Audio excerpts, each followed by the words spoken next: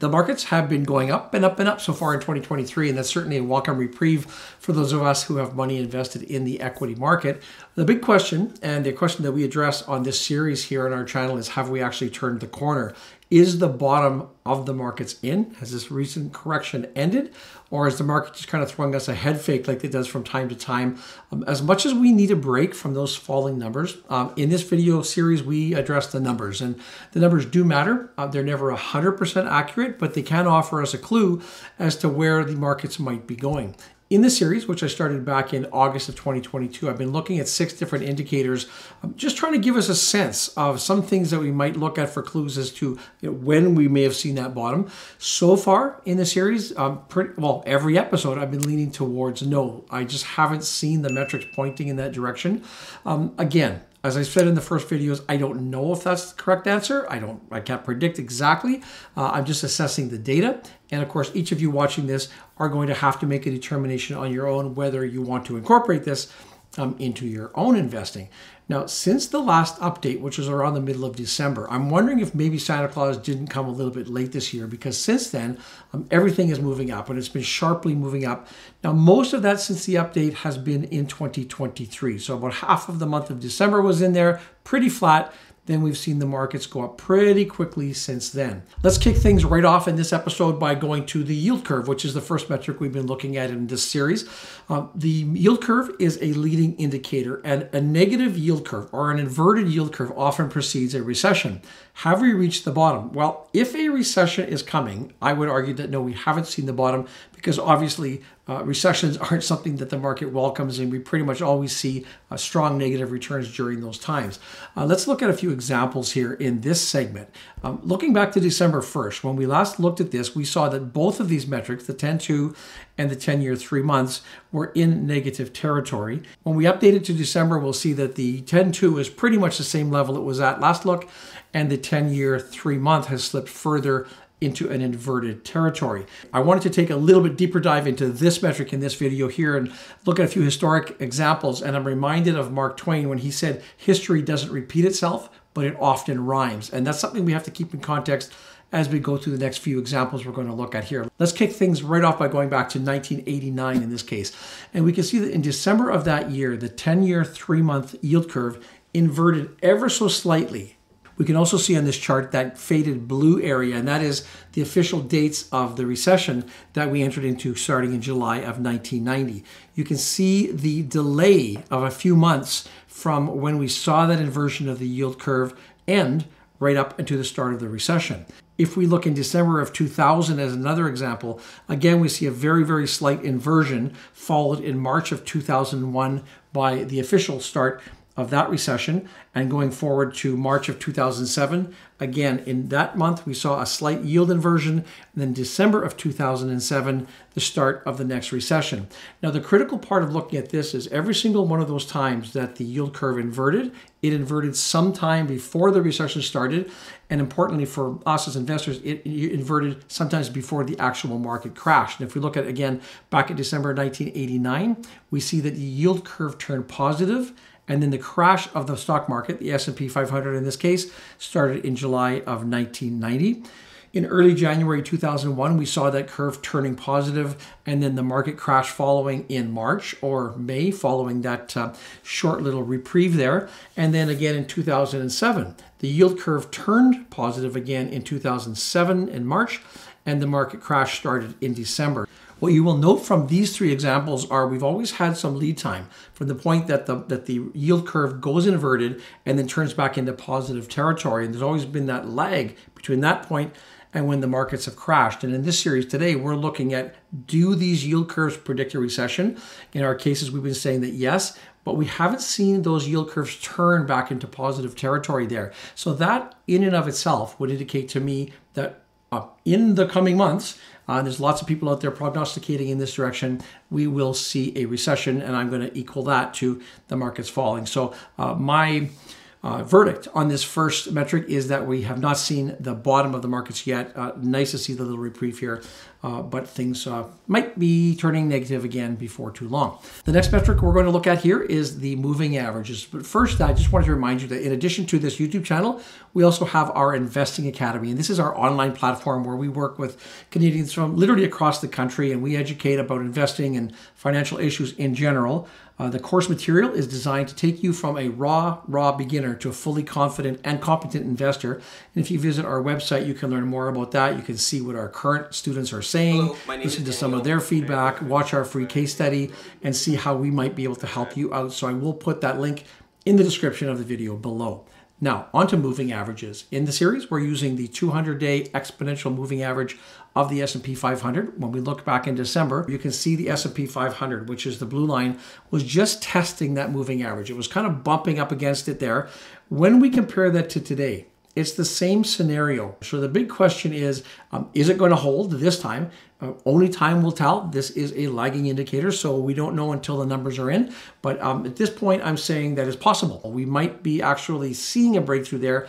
We'll give you an update that on next month's version of this series.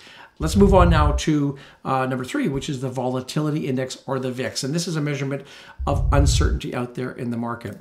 Now, last month, my analysis of the VIX, I said prepare yourself for a rise in volatility. And when you get that rise in volatility, that will generally relate to a drop in the markets. And when we look to the December numbers, the VIX was trading at 22.18. Today, it's actually at a lower level, currently down to about 19.5.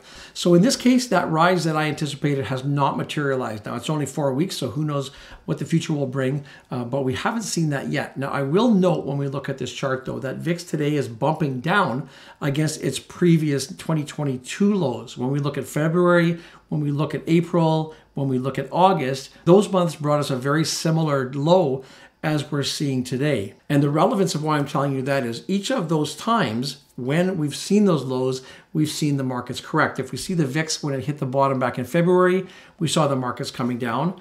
We then saw the VIX again bottom in April. We saw the markets coming down. And in August, we hit that bottom again. And of course, the markets started down there. So having the VIX so low today in this context is a little bit troubling because we can kind of see what happens when it typically has hit this. And as I've talked about in the previous videos, I really want to see that number spike up so we can get through this phase that we're going through right now. Right now, I'm just seeing, though, the next probably strong move will be up rather than down. And I guess I would say I'd love to be wrong in this case. And in fact, I absolutely might be wrong.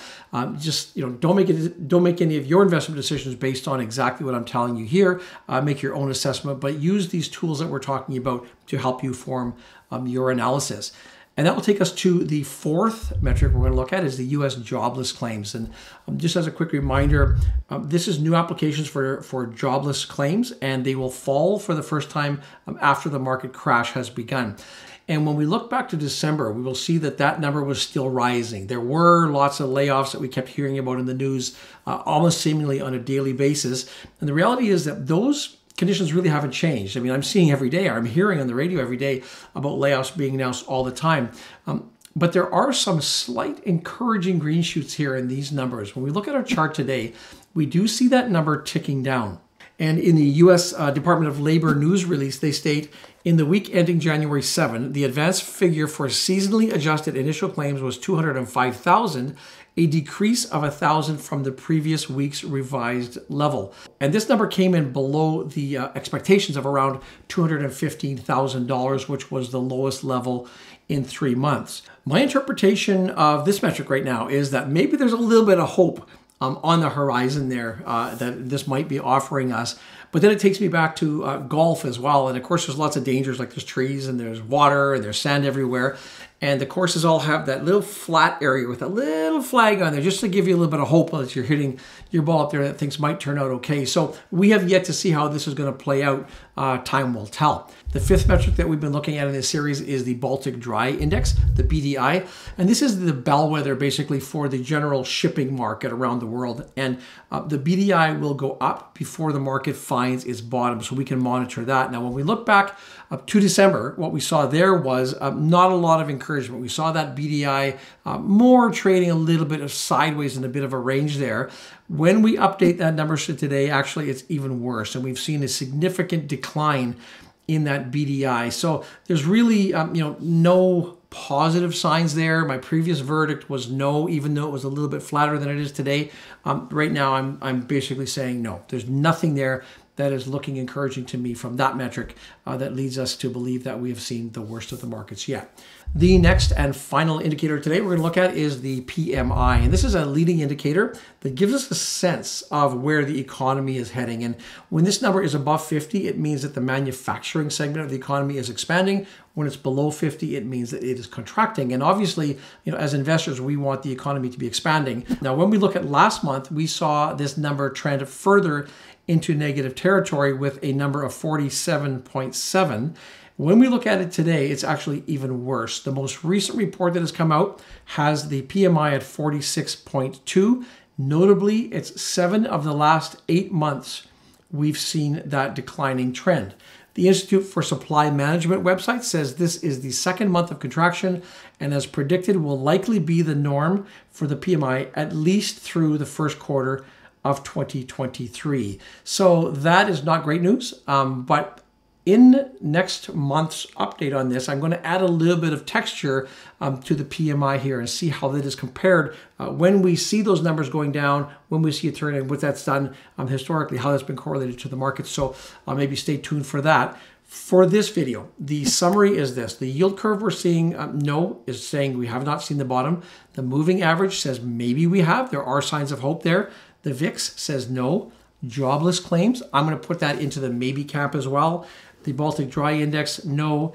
And the PMI, no as well. So what we're seeing here is 4 no's and 2 maybes, 0 yeses. So not overly encouraging. When I look at these in aggregate, despite the recent market gains, I'm still sticking with the no camp right now. Reminder, don't shoot the messenger, okay? I'm not telling you this is what's going to happen. I'm saying these are the steps that I go through in my analysis to try and give me some clues. There's lots of talk out there about a recession coming up. Now, obviously, if we're going into a recession, you need tools to survive that. I'll put a link to a video right here that will tell you what you need to know to get through a recession. As a reminder, the Investing Academy link is in the description below. Thank you so much for watching, and I look forward to seeing you in the next video.